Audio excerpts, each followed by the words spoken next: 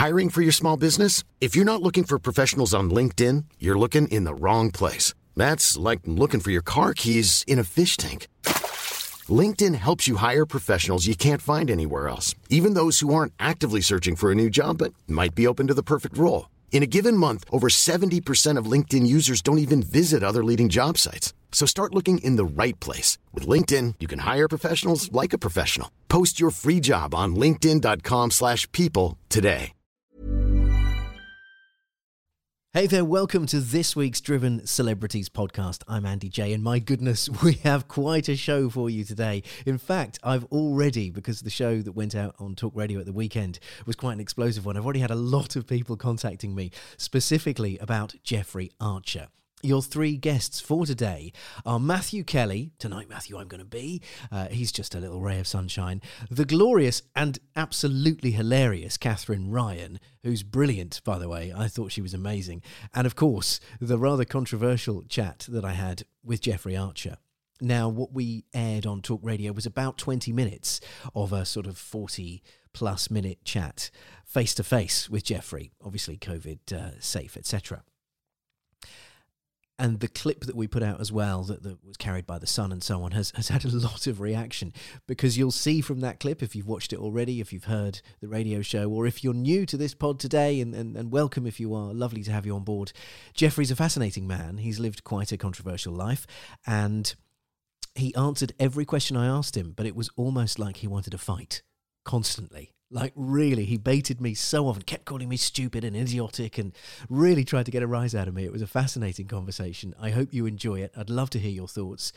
Please do get in touch with us. I'd love it if you could leave a review. It's not something that happens very often, and apparently that's what pods feed off. It's the energy pods needs are reviews. So if you'd be kind enough to chuck us 5 stars and say some nice words underneath this, if you're listening on iTunes, that's the easiest way to do it, but reviews would be great, so we'd really appreciate that. I'm going to stop waffling now. Thank you for bringing your ears to us. I hope you enjoy the show. Subscribe, tell your mates, check out the back catalogue, because we've got so many conversations out there. And let's dive in, shall we? Driven with Andy J on Talk Radio, in association with Paramex Digital. You dream it, we bring it to life. Find out more at drivenchat.com. Hey there, welcome to Driven here on Talk Radio. This is the show that talks to celebrities and achievers about what drives them. And today, well, today's going to be a little bit feisty. I have an explosive interview on the way with Jeffrey Archer, and 2 other incredible guests for you as well. The wonderful comedian who, well, basically she's going to make me laugh in a big way, the joyful Katherine Ryan, and a man who has a catchphrase made out of his name. Tonight, Matthew, I'm going to be Matthew Kelly is my final guest. This is Driven here on Talk Radio. Driven with Andy J on Talk Radio, in association with Paramex Digital. You dream it, we bring it to life. Find out more at drivenchat.com. Until last year, I lived in a flat with 1 toilet. And that is how I knew that I was in no position to take on a full-time husband. Recently, I moved into a house with separate bathrooms. Bam, married 3 months later. I've seen this man's perineum. I have never laid eyes on his toilet. And that is the key to our success as a couple. We had a civil ceremony in a courthouse. I didn't have a wedding. I didn't invite anyone. I didn't ask for any gifts because I'm an adult. How much time and money does our society waste on the frivolity of marriage? The hen do, the flowers. This is a tough nut to swallow, but listen to me. Nobody cares more about your wedding than you do. So sign the papers and grow up, Susan. British women in white dresses. As if. I do love my husband, Bobby K. I love him more intensely than I ever imagined would be possible. When I bumped into him, he was divorced. In terms of available men at our age, ladies, there are 2 choices: divorced men and killers. Divorced men are excellent because divorce humbles them. I'm really pleased to welcome Katherine Ryan to the show. Katherine, you're about to tell me, I believe, that I'm, well, what I've suspected for some time, a bit of an average Brit, because I'm not a huge fan of olives, blue cheese or oysters. Really? How do you feel about Marmite? I love it. Aha. So, yes. I have been learning about new research with recipe box company Gusto, and they've surveyed people across the nation. 29% of us don't like Marmite. 34% do not like oysters, and I'm with you on a lot of those. But we're learning that if you mix flavors in the right way, you can actually learn to like foods that you thought you didn't like. I mean, is this going to turn us all into super chefs, Katherine? Is this the plan? We just kind of fuse a load of things and suddenly we like what we didn't believe we would? Genuinely, yes, because they say that if you don't like an ingredient, then you won't cook with it, even for guests. And I didn't even realize that when you add Marmite to a gravy or maybe a carbonara sauce, or I had it in a caramel apple dip, the salty umami flavor just actually makes it so delicious. I never would have known that without the Gusto Marmite partnership. And now I love Marmite too. And I was not on your squad before now. So you've been converted. This is a positive thing. Katherine, I hope you don't mind me saying this, but you're a lady of the world. You have lived a phenomenal life around the world. So you must have been privileged to some quirky tastes in your time. Can you tell us some of the unusual dishes that you've sampled? Canadian food is very unusual, but I feel like it's delicious. We have ketchup flavored crisps, which are, the best crisps.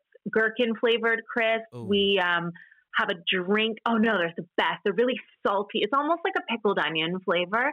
And then our best drink is called the Caesar, and it's like a Bloody Mary, but instead of tomato juice alone, we use Clamato, which has some clam juice mixed in with the tomato. You say ew, but it just makes it kind of saltier and thinner. You know how tomato can be thick? It's just like a real refreshing, salty, delicious drink. And then, of course, plenty of vodka.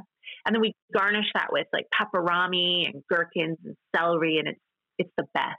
Hang on, pepperami and vodka?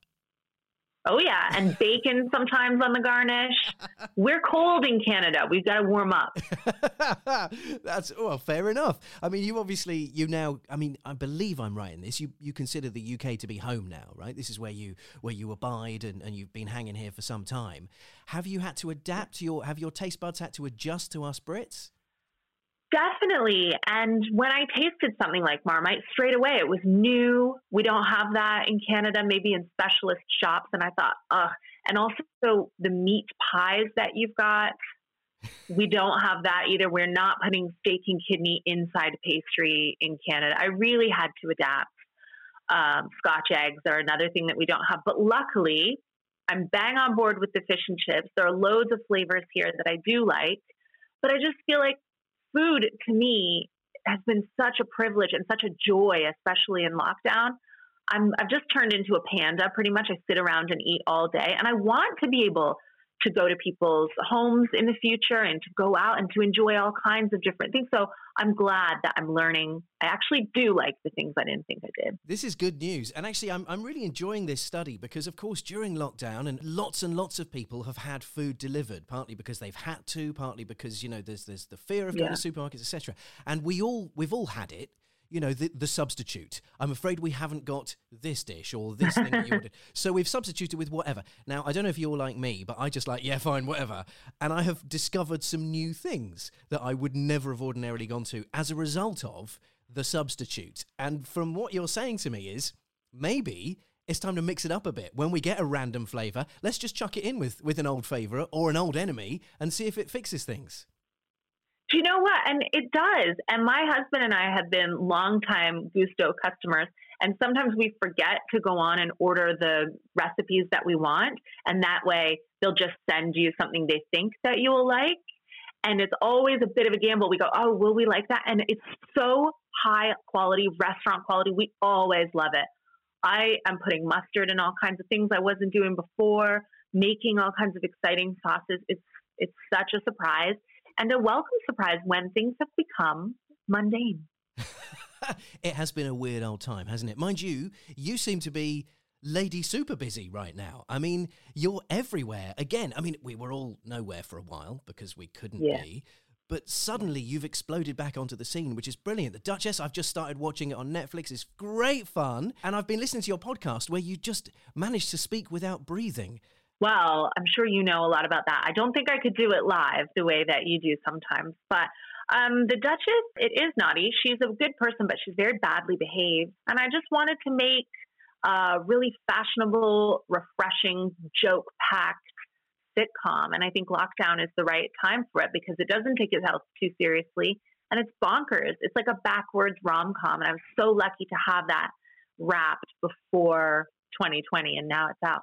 Yeah, it's great. I would be friends with the Duchess. She's cool. I think she's loads She of fun. can be cool. Good. I'm glad you feel that way. Yeah, no, it's great. I'm genuinely really, really enjoying it. And it feels, I Yeah. could be wrong, but obviously you'll be able to tell me or not. Is there, because you wrote it as well, of course, you have mined from your own life a little bit? You've mined from your own experiences there? It's a real fantasy, I think, of how I would have liked to live my life. And what's true is the central mother-daughter relationship. I always put my daughter high, head and shoulders above any romantic relationship in my life. And this woman does the same. She is co-parenting with her enemy, and they're nice for the child, as I always believe that you should be. And she's trying to think about the safest way to have another child. Should she take a risk with a new boyfriend or just have another one with the enemy? And that is not my story. He's also a former boy band member. I have never been pregnant by a boy band member, I'm sad to say. But I just thought, let's add some real bonkers elements to make it a fantasy. And it's so much fun. It is. It's great fun. There's lots of fun details where it's just naughty and cheeky, and I love it. Yeah, no, it's great. But of course, in your podcast as well, where you tell everybody everything. And I was like, okay, well, what's this going to be about? And I've been like hooked now, because you just unfold your whole life. It's amazing. Well, I believe in transparency, and I tell everybody everything anyway. In my real life, I haven't got time for small talk. I want people to bring it to the table, honesty, authenticity, everything they want to talk about. And I have a lot of listeners writing in, and I try to be an agony aunt and answer their questions and solve their problems. And it really feels like a connection that I've been missing because I can't tour at the minute. So the podcast has been an incredible outlet for communicating with people from my office. It's a great way to reach people, isn't it? I mean, obviously you can't tour right now, but I've heard on the grapevine, you might be able to tell me if I'm wrong again, but I've heard on the grapevine that you do have a tour planned for 2021, and it's about, you mentioned your husband earlier, rediscovering your childhood sweetheart. Yeah, it's called Mrs., and it's my new tour that starts in September 2021. And it's all the way that my life has changed this year is such a departure from my last show, Glitter Room, which is on Netflix. And that was this anthem for single people, and to say, you can have any shape of a family that you want. I never believed that I would get married. I was certainly not looking. I did everything in my power not to marry my husband. But he was my high school boyfriend who just walked back into my life. Isn't it funny, when I was finally secure with my own company and I really wanted to be alone, there he was. And it's interesting the way that your fate just seems to find you. Is it cute, or did we wander the planet for 20 years and we just couldn't do better? It's like when you have that deal with a friend, you know, when you're younger, going, Yeah. well, if I'm still single at 40, we'll be each other's person. It feels a little bit like, but a lovely, actual, attractive version of that, if you see what I mean. Well, do you know what's worrying is that people write into the podcast, and tons of married people are reaching out to me and saying that they are still thinking about their high school partner, that their first love never leaves their mind, and they wonder if they could get back. So I don't know. At the end of all of this, we might have people traveling to their hometowns, waiting around in pubs, hoping to bump into some high school hunk like I did. Well, that was the kind of big business plan behind Friends Reunited, wasn't it? Do you remember that site? And it then got bought and turned into something different. And that for me kind of was probably this. I mean, I never went on it, but that was probably like the start of dating apps. You know, you're right. Because like from that followed your Tinders and your Grinders and all the other where people swipe right and left and all the others. And who knows what those will. Yeah, who knows where those will go in the next few years. That'll be an interesting evolution. Yeah, absolutely. Now, Katherine, our show is called Driven. It's about what drives people. Yeah. It's about what celebrities and achievers do sort of mentally, physically, etc., to stay ahead of the curve, to stay kind of leaping out of bed in the morning and taking on the world, etc. And your story, I mean, you've had a sort of fascinating life, but one of the big challenges you've faced is no less than 2 bouts of skin cancer. They must have been kind of big moments for you where you're like, whoa, hang on, this isn't cool. How did you get through those times? I think that was fine with me because when I first had melanoma, which is the more serious kind of skin cancer, that was level 2, like stage 2, which isn't stage 3 or 4, but it's still something at 21. And you have this ambivalence of youth. I really believed I was indestructible. And my whole family were quite worried, but I wasn't. I was always very positive about it. I think that ambivalence and naivety has driven me a lot in my life. I take risks and I try things because I just don't know any better. I just always think, well, I could do that. I could try that. I don't mind if I fail. I don't mind if I hear no. And I just move forward. So I only realized after I was all clear for skin cancer that it was maybe could have kind of been a big deal. Right. It's almost more frightening retrospectively, as it were. Yeah. So the whole what drives you thing, I mean, it sounds like this kind of absence of fear of failure is quite a big thing for you, which is terrific. I really think that people are arrested by fear. I've seen it in my family. I've seen it with my friends. Nobody wants to make a mistake. They're very risk adverse. And I was just never that way. I feel like you get one life and you should have as much fun and be kind and generous if you can, but just try to do everything you want. Why wouldn't you try to do everything you want? And then, have a backup plan. I waitressed. I worked in offices. It wasn't like easy.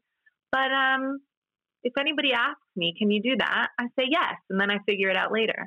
I love it. Well, do you know what? I think you're embodied, because the first time I became aware of you in the UK, I think I saw you at the Banana Cabaret in Balham. And then, which was brilliant. And then the next week you're on this show called Bring the Noise on Sky One, which is, I mean, you had to throw yourself into everything for that. That was sensational.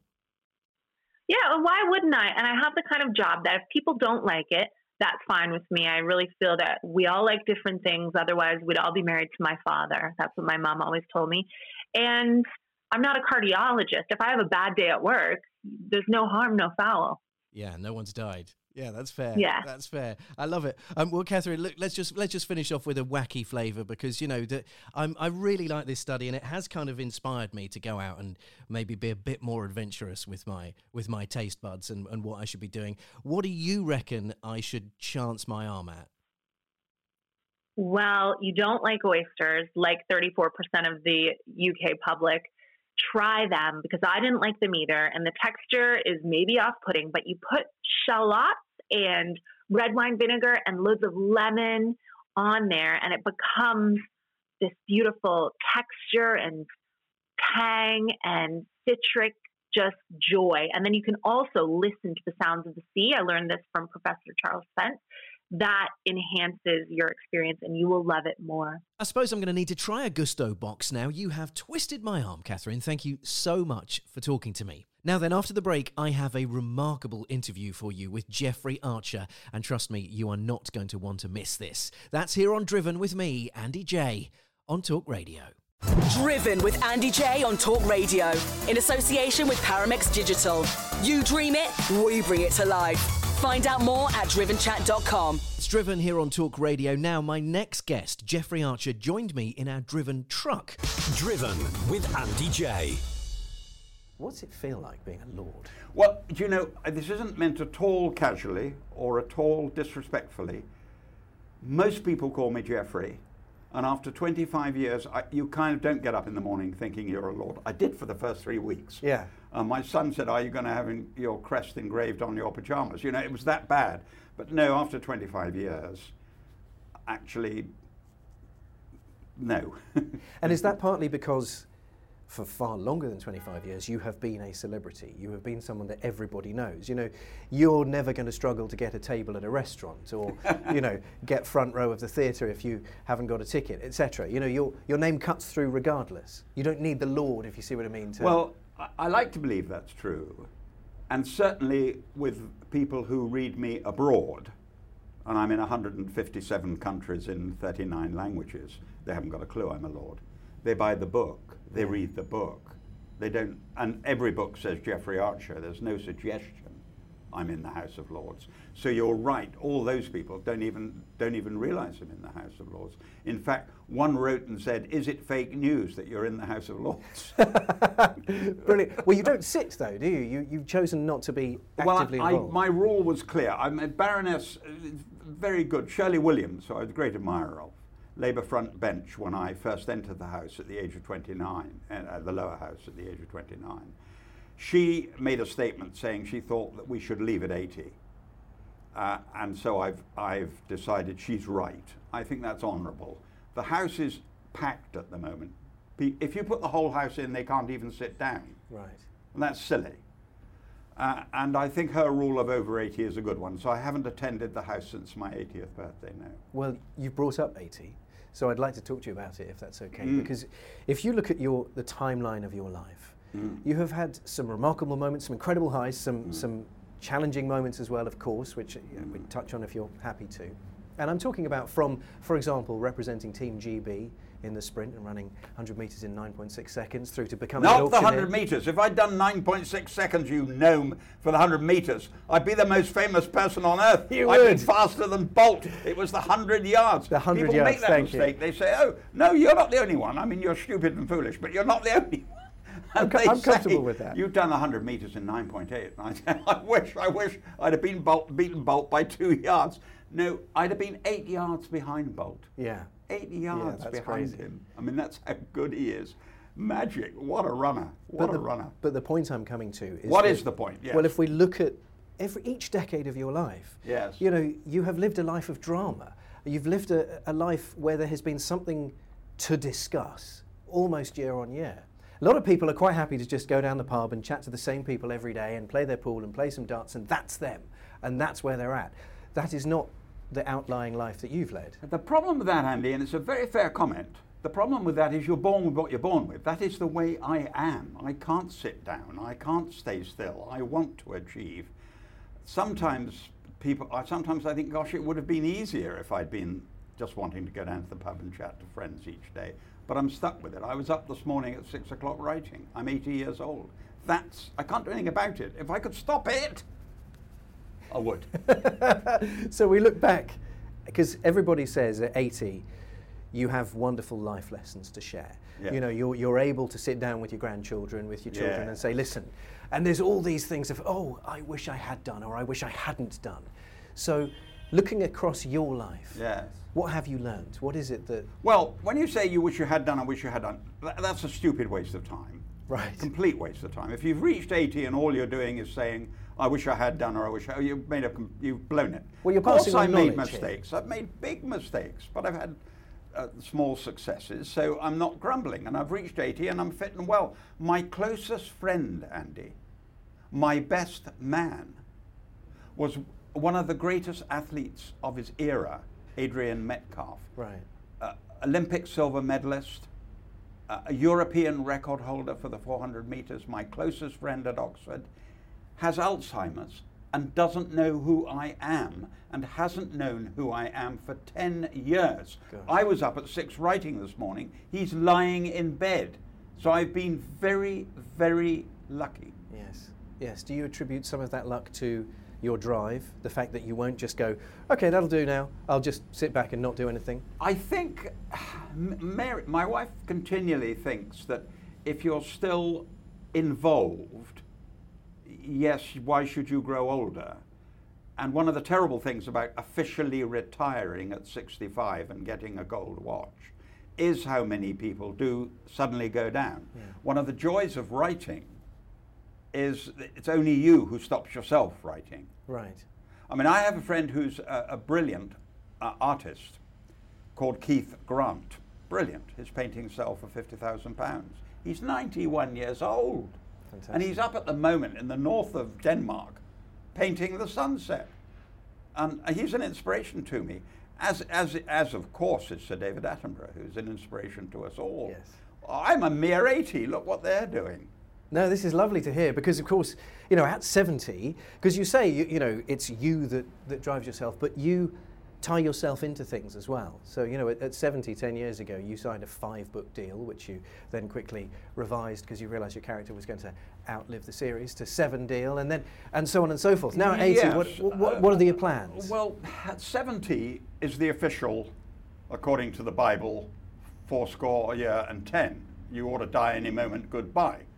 So I said, please could I have 7 years, please? Because I want to write the Clifton Chronicles. Yeah. I want to write a story that goes through a man's life and what happens. And when I'd done it, again, going back to my friend Adrian, he was already in bed with Alzheimer's by then, and I'd written these 7 books. It made me feel privileged and terrible about what he'd gone through. So at the age of 77, I decided, I tell you what I want to do. I want to take a young man, bright young kid, father's a barrister, brilliant barrister, who decides he wants to become, at the age of 7, he says, I want to be the Commissioner of the Metropolitan Police. His father wants him to be a barrister and go to the High Courts. He wants to be Commissioner. So I was going to take him over 7 books from, and each book is an individual story, but in each book you get a new subject and a new rank. So he starts on the beat as a constable. Right. And you see him go to Sergeant, Inspector, Chief Inspector, Superintendent, Commander, Chief Superintendent, Commander, Commissioner. But I have to live, because at the moment he's a Chief Inspector, I'm mentally on book 4, we're discussing book 2. So I've already said, please can I live to 85, because then I'll get him to Commissioner. But the answer to your real question, Andy, is that's what gets me up in the morning. That's what drives me. If I didn't have that taking me through to 84, I may be in bed while you're looking for someone else to interview. So I've been lucky in that way. Well, the show is called Driven. It is about what drives people, what gets them up. We talk to outliers and achievers constantly, and there is this common thread now. I think, you are now the 89th person I've interviewed in the last 3-4 months, all of whom are, in top-level achievers. And the thing that I have learned, and the thing that is the commonality between the people I've spoken to, is that reason to get up. It's not just, right, I better wash my hands today, or I've got to watch Who's On This Morning today, or I'll just phone a friend. It's a purpose. But I'm also driven by my wife. Right. Don't forget, Mary has been chairman of one of the greatest hospitals on earth, Addenbrooke's in Cambridge, for 10 years, and the Queen made her a Dane. She's now chairman of the Science Museum. Yes. And now the university is asking her to build a remarkable children's hospital, to be the great academic children's hospital. Right. And she's 75, and she never thinks for one moment I'm 75. She just gets on with it. So I'm semi-driven by her as well. I married a remarkable woman. We've been married for 54 years, and I think that helps in a sense, to have someone who, she's cleverer than I am, she's better educated than I am, she's not as driven as I am. And so I can help her with that, and she helps me with the other. But if you live with a woman that clever for 55 years, a bit of it rubs off. You've tributed 3 very powerful women in your life. Your wife, of course, your mother, and Margaret Thatcher. Yeah, those 3 have certainly influenced my whole life, yeah. Margaret Thatcher was the hardest worker I've ever dealt with. I mean, she would have not approved of this interview, because she said, what's that all about? I mean, who cares? She just worked night and day. And I guess that rubbed off as well.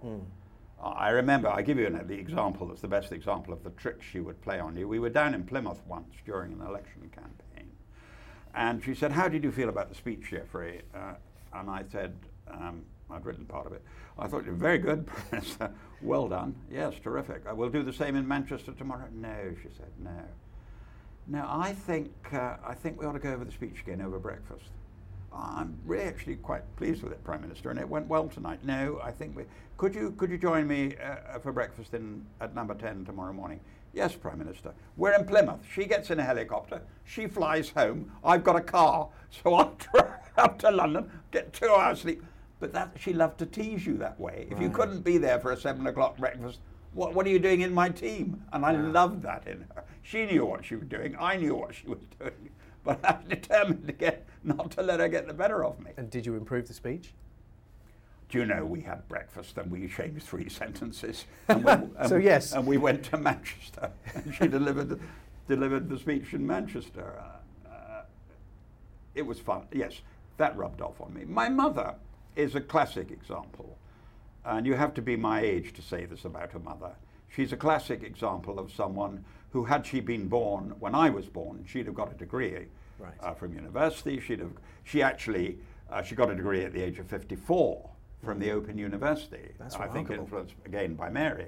But she would have and she wrote. She was a journalist for her local paper, and she became a counsellor. So what would she have done if she'd had the privileges Mary had? And she didn't complain about it, but she was aware that women didn't get those chances at that time. Yes, it's interesting, isn't it? I mean, the world, you've seen the world change Completely. immeasurably in your lifetime. Completely. For the better? Oh, yes. Because in my day, I would have been held back because of snobbery, coming from Weston-super-Mare, from what they called a lower middle class family. Right. Yes, I think people have a genuine. If you're any good and you work hard, you will make it. You'll get there. The trouble in the generation before mine, they didn't have those chances and opportunities. You know, your generation has more opportunities and better chances than any generation ever. And the hardest working and the best will come to the top. There's no doubt about that. That wasn't true when I was a child. And it actually wasn't even true when I first entered the House of Lords. There were some pretty average people holding peerages, hereditary peerages, who had nothing to offer. And without cutting the next sentence out, there were also some quite outstanding hereditary peers who had an immense amount to offer. But it taught me the world wasn't an equal place. Right. You were born in the right cot, it could make a difference. I mean, whenever I go to India, which I love, passionate about India, and I see those kids on street corners, and I think, you know, that could have been you, Jeffrey. Yeah. Didn't you get lucky? Born in Weston-super-Mare, didn't you get lucky? And so, but the new generation, your generation, Andy, frankly, this COVID thing is terrible. It's awful. But assuming we do get through it, you've got every opportunity on earth. Though I was interviewed the other day by a 29-year-old. Okay. Very bright guy. And he said, I want to ask you, he put the question you just put a slightly different way. He said, you've gone from there to the age of 80 without a world war, Right. and without a major problem in that sense. He said, my generation are facing this COVID thing. He said, do you think we could have one of these every 3 or 4 years? Is the rest of my life going to be involved? And of course I couldn't answer it. I'm not a scientist. No. I couldn't answer the question. But it worried me so much that I immediately went and told Mary. And of course she couldn't answer it either. We don't know what's around the corner. He then went on to say, we've had a bug called SARS, which kills people. Yes. We've now got COVID-19, which holds everything up and is a complete. What if you had a bug that killed people and held everything up? Wow. So that was in his mind at the age of 29. Yes. Well, that's obviously. But at a 80, you see, possibility. you don't think about that because you say, okay, I've had a good arm. Who am I to complain? But I feel for that 29-year-old because he's sitting in the chair thinking, have I got to face this for the rest of my life? It's a difficult one to explain to those younger than 29 as well. It's so unfair on 16-year-olds, 17-year-olds, 18-year-olds, 19-year-olds, just beginning out like they're not at school at the moment, they're not getting the proper education. Oh, it's terrible. At 29, of course, which is the magic age you've referenced, you know, that's when you first became an MP. Yes, forgotten that, yes. Yes, I entered too young. My biggest mistake in life, and I don't look back and complain, was that I entered the House of Commons at 29. I thought I was king. Yeah. I'm going to be Prime Minister. What's going to stop me? I mean, look at me, 29 in the... I wish Sajid Javid came to see me years later. We're talking when I stood for Mayor of London. He said, I want to go. Years later, he came and said, I want to go in the House of Commons. I said, don't make the mistake I made, Sajid. He said, well, I said, I went too young. I said, go away, make some money. So he goes off to work for Deutsche Bank, makes a fortune. Big success story. Comes back and says, I want to go in the House. That's great. Yeah. There Now you you're go. free. Yeah. And within 3 years, he was in the cabinet. Yeah. He didn't make the mistake I made. You can go into the House now much later. And I particularly say to young middle-aged women, don't rush, don't rush. If you're any good, they'll spot you. Right. They can't miss you. I'll tell you why. I said, the pay is so bad that most of them are pretty bloody average. Right. But I said there are some sparklingly bright people in there who you'll have to beat. But it might be wise to come in a bit later Yes. and look impressive. Get some life under your belt. Yeah.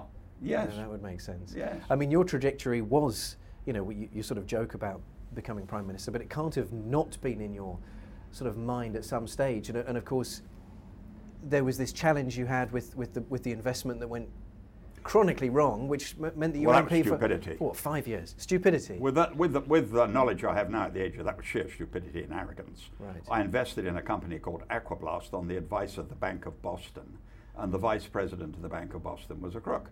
Okay. And he advised me to, and I come from a sort of background that says if the vice president of the bank advises you, it must be all right. Yeah.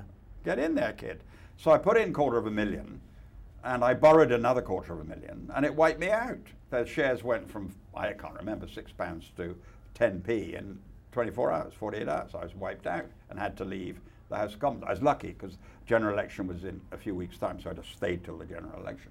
But I had to leave, and I was in debt, and sat down and wrote my first book, Not a Penny More, Not a Penny Less. And I keep reading. It was one of the big successes in history. Overnight, I was a superstar. Not initially. Absolute rubbish. It was about 3,000 copies, wasn't it? So, yeah. Well, I got an advance of £3,000, and if you're in debt for 400,000, doesn't make I mean, the bank manager's not impressed. And it sold 3,000 copies in hardback. So I got my 3,000 back in the sense that I'd done my bit. But the breakthrough was Cain and Abel. I mean, that sold 1 million in the first week, and changed my life overnight. So given that you were saddled with this colossal debt, yes, you'd made £3,000 from book number 1. Yes. Book number 2 was a similar trajectory, a little bit better, but bit better. Not a fortune maker. 12,000. Right. So what was it that made you go, do you know what, I'm definitely I'm a novelist, I'm a storyteller, I'm going to keep going? I couldn't get another job. Right. If you faced the bankruptcy and left the House of Commons, you're not exactly top of the list for the job applications.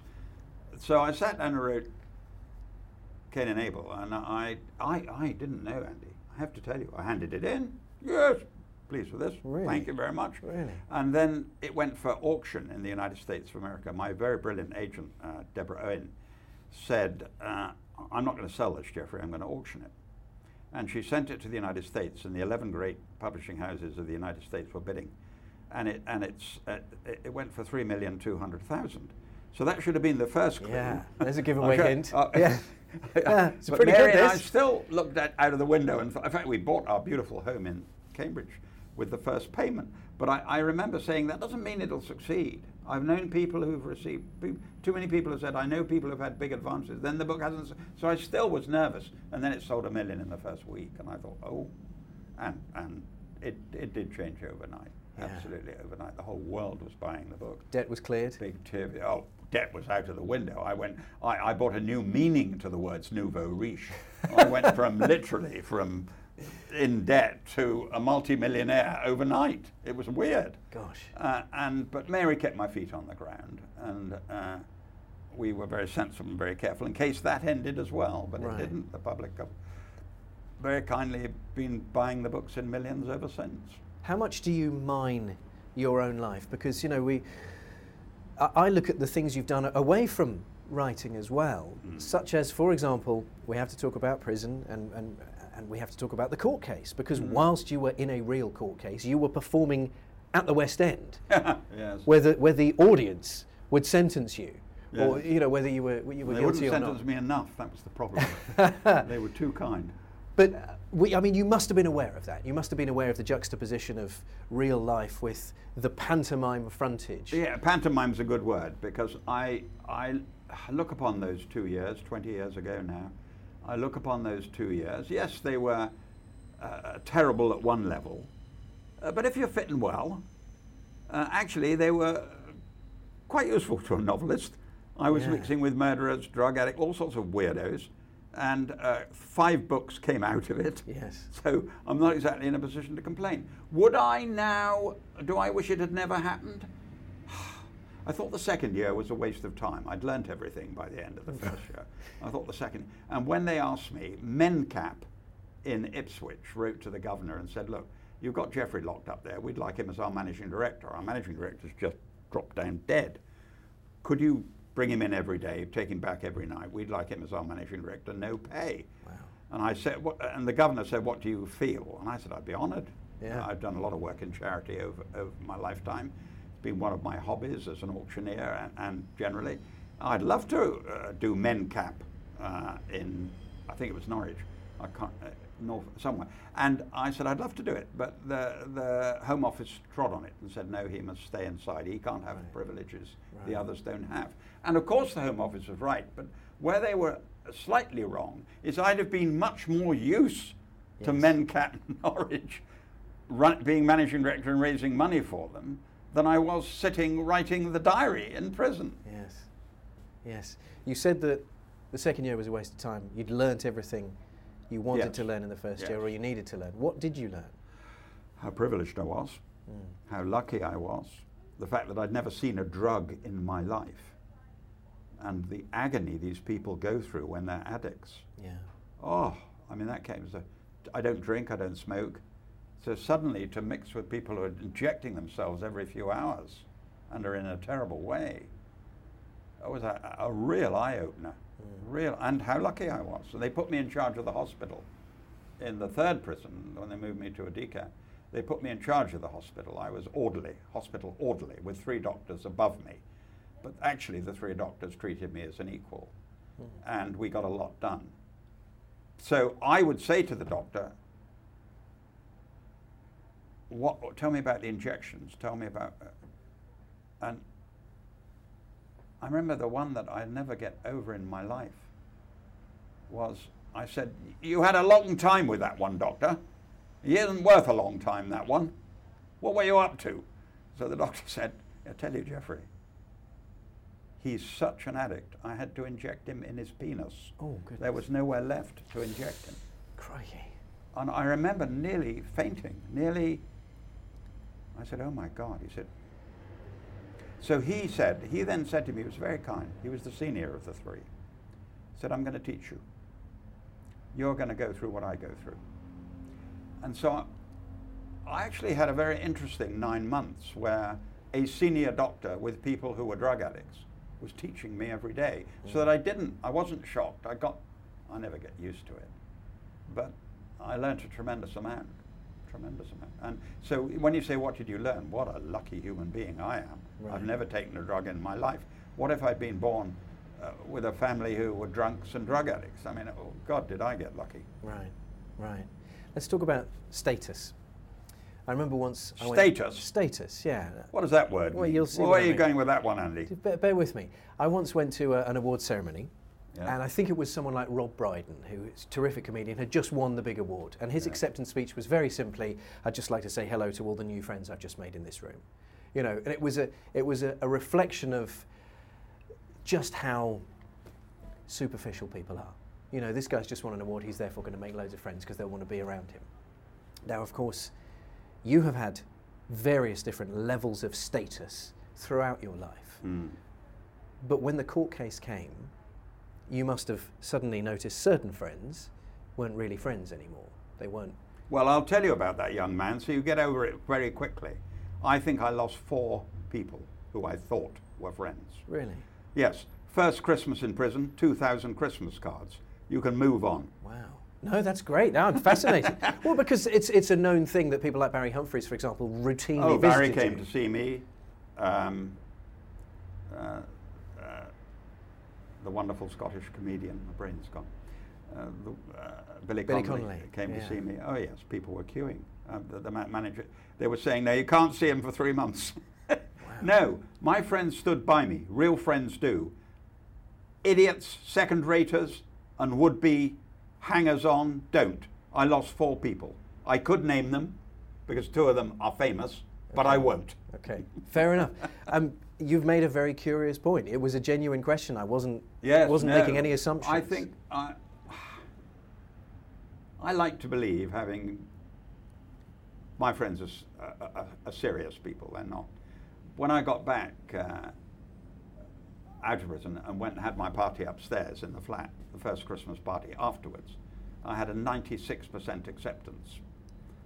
Thank you very much indeed. Yeah, too right. No, I was lucky. If you're very lucky, you have good friends in life and they stand by you. Okay. If you're very lucky. Yeah. Well, that's a two-way street, mind you. It is a two-way street. I mean, I was about to say that involves giving back. What are you like as a friend? Well, I like to believe that I know this sounds pompous, and it is pompous. I actually enjoy giving rather than receiving. I actually get a kick out of it. I rang a very distinguished man this morning to tell him there was something he should read on page 17 of a certain paper, and he didn't know, and I said, it's better you know before you go to work. So I was the one who told him, and he was so grateful. He said, oh God, thank God, yes, I'll get it immediately.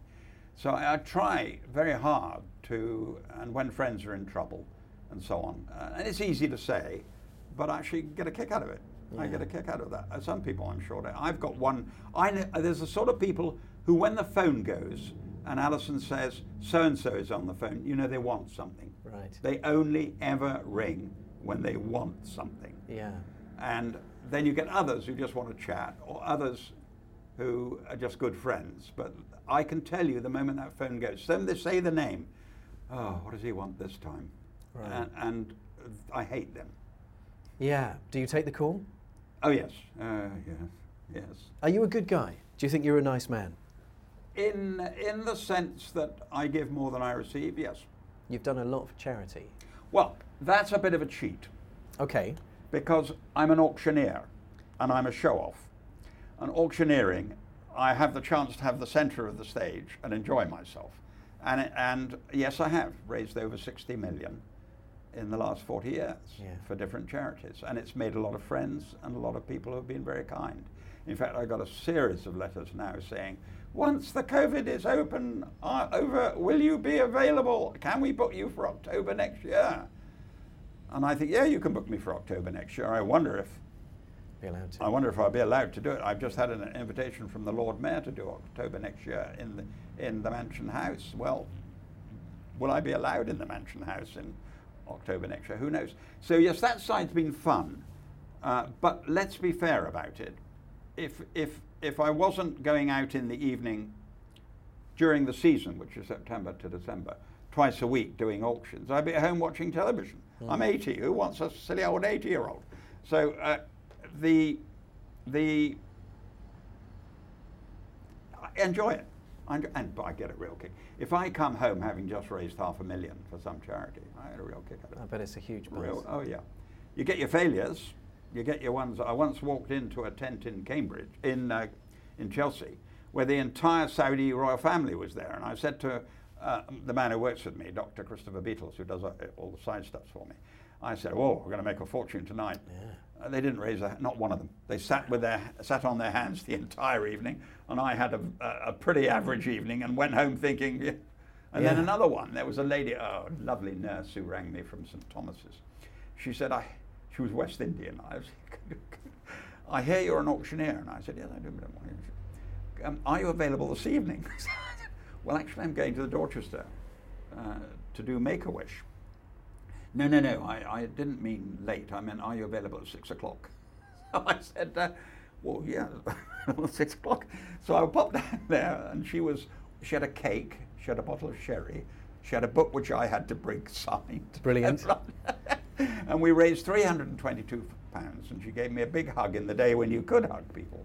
She gave me a big hug and said, do you know, we only raised 200 last year. Fantastic. and that was just as good. Yeah. That was wonderful. I still see her in front of me giving me, That's lovely. No, that's so really great. Let's be fair about it. Yes, I do the charity work, and yes, the people are kind about it. The truth is I love it. Which is great. If I could offer you two different coins, you're trading in all of the phenomenal books you've written, all of the success that comes with it. However, you become the most gifted cricketer England's ever seen, and you become England captain. Would you take it? You always want in life, Andy, what you haven't got. Right. I have never got over Sachin Tendulkar saying, I wish I'd written Cain and Abel. Wow. It kind of put it in perspective. Yeah. He just, and Gavaskar feels the same way. He says, I wish I'd written Cain and Abel. And I say, I wish I'd scored a century at Lord's. He said, no, stick with Cain and Abel. So, yes, I would like to have walked down the steps at Lord's. I would like to have scored a century before lunch, only achieved by three England batsmen in history. Of course I would. But I think in life you always want what you haven't got. Yeah. And I learnt it the other day when Mary had to see Boris Johnson on something. Okay. As chairman of the Science Museum, and I was in the same room, and he came over and had a chat. And he said, you know, what I really would like, Boris Johnson said, what I really would like to have been was a successful novelist. I would like to have had a life where I wrote books and millions of people wanted to read them. And I said, well, Prime Minister, I would like to have been Prime Minister. He said, yes. And that's when I think I learned. That was when it really came home. You always want something else, whatever you achieve. Right. You always want Right. something completely different. Yes, I would like to have captained the England cricket team. Yes, pity I couldn't bat, bowl or field, but then let's put that on one side. Yes, I would like to be Prime Minister. I wasn't good enough. I wasn't the right person. But I got lucky. He said, listen, go and write stories. Yeah. And that's what I do. I write. I'm not an author. I tell tales. You're a storyteller. Yeah. And I'm a storyteller. Phenomenally good one. I was in Ireland once. I was in Dublin walking down the road, and there was this tramp sitting in the corner, and he was reading the Financial Times. Only in Dublin could a tramp be reading the Financial Times. He said, Geoffrey, he said, come. So I went over. He said, tell me, he said, tell me. He was the one who said, do you realise you're a Shanachie? So I said, no. He said, have you got any Irish blood in you? So I said, no, I wish I had, but I'm afraid I don't, sir. And he said, you're a Shanachie. You're a lucky boy, you're a Shanachie. So I rushed off. I was doing a signing in the big bookshop in Dublin, and I rushed up to the man in charge and said, what's a Shanachie? What's a Shanachie? He said, you're a storyteller. Fantastic. I'll take that. Yeah, and from a tramp in Dublin, that was the greatest compliment I could receive. Absolutely. Tell me, how many more stories are we going to have? Have you got some? Till I die. Till I die. The present series of books about William Warwick, the latest Hidden in Plain Sight, there's 5 more of those. That'll take me to 85. If you're asking me what I'm going to do at 86, I don't know, Andy. Well, but I will be available to be interviewed and tell you then. Well, that sounds like a date in that case. That's like a date. I'll take it. Thank you very much indeed. Thank you very much. It's been a real pleasure. Thank you. Driven with Andy J on Talk Radio in association with Paramex Digital. You dream it, we bring it to life. Find out more at drivenchat.com.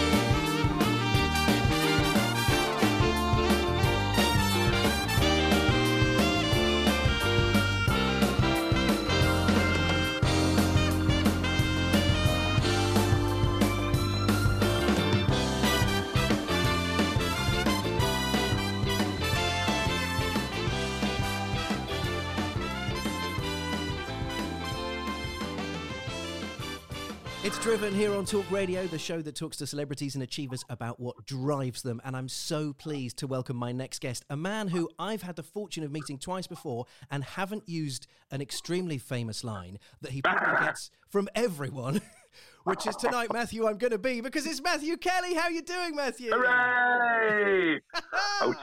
People think I get tired of that. I don't. I can never tire of it. Really? I mean, how can you tire of a catchphrase that's got your name in it, and I'm the only one who can't use it? That's so true. I mean, I must say, I've had the pleasure of your company twice, and I mentally said to myself, don't say it. He probably gets it 1,000 times a day. Don't say it. Don't say it. And I didn't. And I remember on both occasions, I was like, I wish I'd said it. But you know, people don't realise that it's actually 16 years since I did it. That is crazy, isn't it? Well, I guess one of the reasons why they don't realise it, Matthew, is because it's basically repeated 100 times a day on every other channel. I know, it's become like a phrase in the lexicon. But I don't mind. I'm very proud to be the Matthew in Tonight, Matthew, I'm going to be.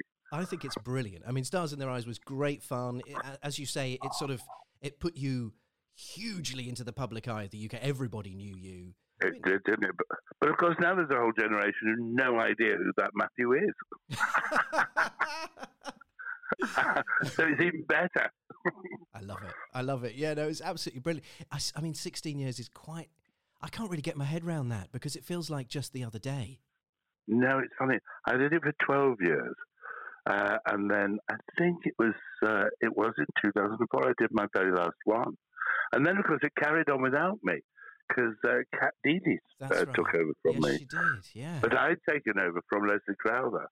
And the original who did the pilot for it was Chris Tarrant. You didn't know that, did you? I didn't know that. Yeah. Oh, that would have been a slightly different vibe, wouldn't it? It would have been a bit more chuckly. It's gonna be, you know. Yes, I can't do it. Nor am I going to. As you can hear, neither can I. But you've got to have a try sometimes. But this came, I mean, obviously, light entertainment and presenting, the two of you were hand in glove for a long time. You know, it wasn't just stars in their eyes. There was Game for a Laugh. There was You Bet. I mean, you were well established before taking over the reins of the show. I know. But then I went back to acting. Yes, and I've been pursuing that ever since. But I've been doing it all along anyway. Do you know, I've been working for 53 years now. How does that feel? Exhausting. I know. Now that this coronavirus has happened, I'm having a guilt-free year off. I want to talk to you more about acting and your phenomenal acting career shortly, but I must discuss something that is coming up, which is terrific, because we're talking about things that people are missing, but you have been able to be heavily involved in something that's just come online, just the other day it began. Yeah.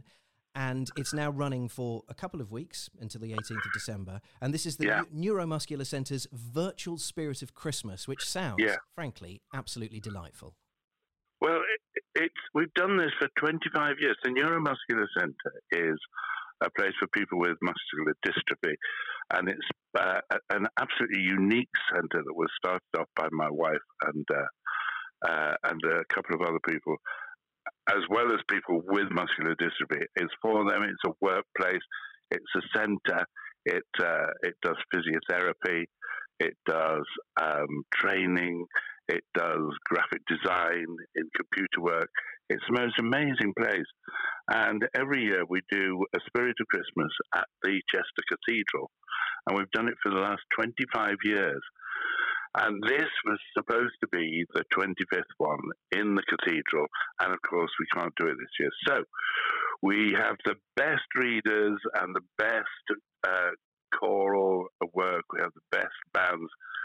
And we've decided to do it virtually this year. So I'm hosting it, and we've got some fantastic people doing readings and singing, musicians. It's a wonderful piece of work. It's all together now, and we have 25 of the best readers from the last 25 years.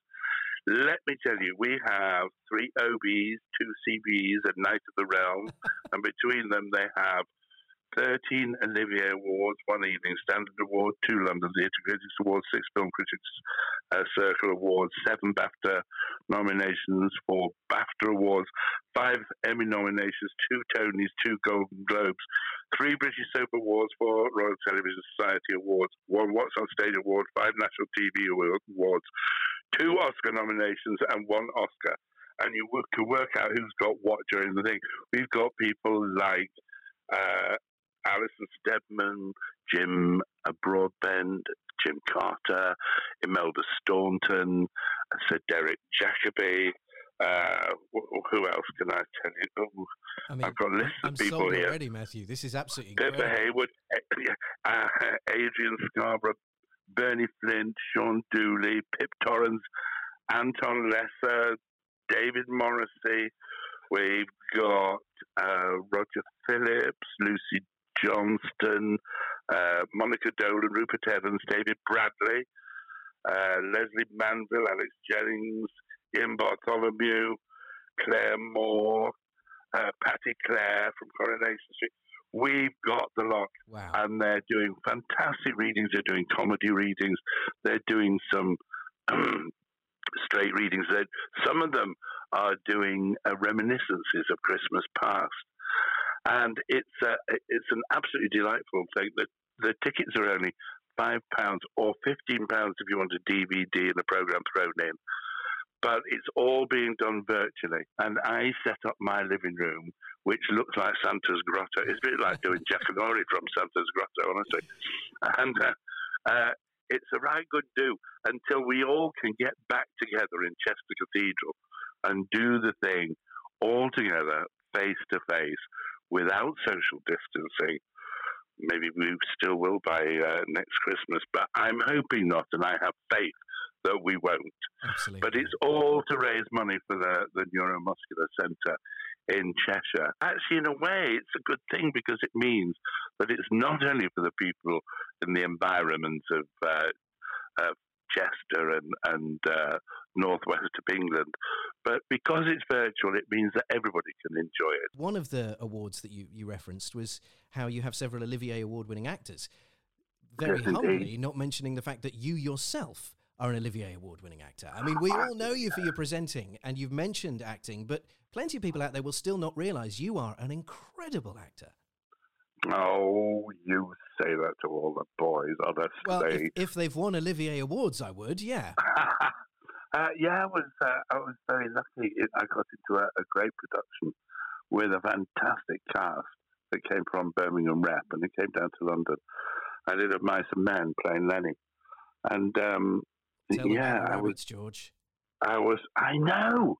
It's just a fantastic piece of writing, and if you're lucky enough to get that, then you're always in with a chance. Steinbeck is a brilliant writer, and actually, I was hoping that The Habit of Art, which I'd done already, was supposed to go to New York, and then I was hoping it was going to come into London.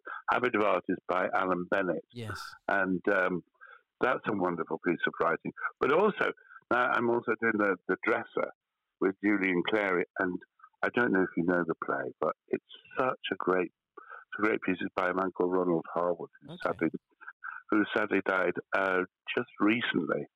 And there was a film with Albert Finney and Tom Courtenay, and then it was done just recently with Anthony Hopkins and Ian McKellen on the telly. And I'm telling you, Julian Clary is the most wonderful person to work with. He's so kind and generous and self-effacing, and he'll be absolutely wonderful in it. And it's my privilege to be working with him. He's so absolutely watch out that exploded next on autumn. stage, hasn't he? Julian really has kind of managed to rebuild his life on stage because, of course, he made one joke that didn't land very well, and it killed his TV career. It was a real shame because he was a big talent, but he has managed to bounce back, hasn't he? Which is great. And the biggest shame about it was that it was a really funny joke. It was funny. It was funny. And anyone wondering, it involved Norman Lamont, and that's all we can say. Yeah, don't say anything else. I don't think anybody else knew what it meant either. They do now. The internet has helped make a few things clear. Matthew, I have to ask you because, of course, we've sort of discussed your amazing presenting career as well as obviously your newfound. Oh, I say newfound, 16, 17 years on stage. It's incredible stuff. But if there was anything, I think I read at one point you saying I'd never go back to presenting. I'm done with it now. But is there any show? Because I'll be honest with you. When I saw that they were going to bring back Supermarket Sweep, for example, I thought Matthew Kelly. That's he should be hosting this. He should come back. Really? Yeah, you'd be brilliant at it. Absolutely brilliant at it. Is there anything that you would be tempted to come back for? Well, I think for a kick-off, Ryan Neil Clark is fantastic. Oh, of course. I'm not knocking him in the slightest. And he's perfect. But no, I don't think so. I think because presenting is really a young man's job. There were certain things I could do, and I never turned anything down that I thought I could do. But I prefer doing other people's words, and I prefer having other people to talk to on stage. I'm fed up with making up my own words. People can say things more eloquently than I can, and more succinctly. I had kind of gone back to what I knew, really. I came from acting, and I've gone back to acting. The presenting was lovely while it lasted, and I had a great time, and I got really looked after, and I earned a lot of money, and I spent a lot of money, and we all had a lovely time. Thank you very much. But it's time to move on. So I don't have any great desire to do that. And I've had a hip replacement, and, It's a young man's job. And Ant and Dec are the best at that. Yes, they are. Yes, they are. And one day they'll be 70. And let's see if they're still doing it. Do you know, I'm looking forward to finding out. It's the way time is flying, Matthew. It'll be here before we know it. I know. I can't get over how quickly it goes. I have 6 grandchildren. One of whom who's 22. Goodness me! Wow! Congratulations! That's fantastic. Cheers, mate. I know, but it is hilarious, isn't it? It is. That's absolutely brilliant. Absolutely brilliant. I know. Oh, Matthew, it's such a joy talking to you, I must say. Like I say, we've met before, but only on a sort of, hello, hi, nice to meet you, I can't use the catchphrase kind of thing. We've not had a chance to actually properly chat, and what a pleasure. I've heard from so many people that you are just one of the good guys, and it's really lovely to have that reinforced. Lovely. And you are too. This is Mutual Admiration Society. And if you'd like to find out more information, visit nmcentre.com. Now, who's on the show next week? Oh, it's going to be a big one. Legendary actor Jason Isaacs, SAS Who Dares Wins Jason Fox, and celebrity power couple Martin and Shirley Kemp. That's here on Driven with me, Andy J. Driven with Andy J. Even when we're on a budget, we still deserve nice things. Quince is a place to scoop up stunning high-end goods for 50 to 80% less than similar brands. They have buttery soft cashmere sweaters starting at $50, luxurious Italian leather bags, and so much more. Plus, Quince only works with factories that use safe, ethical, and responsible manufacturing. Get the high-end goods you'll love without the high price tag with Quince. Go to quince.com/style for free shipping and 365-day returns.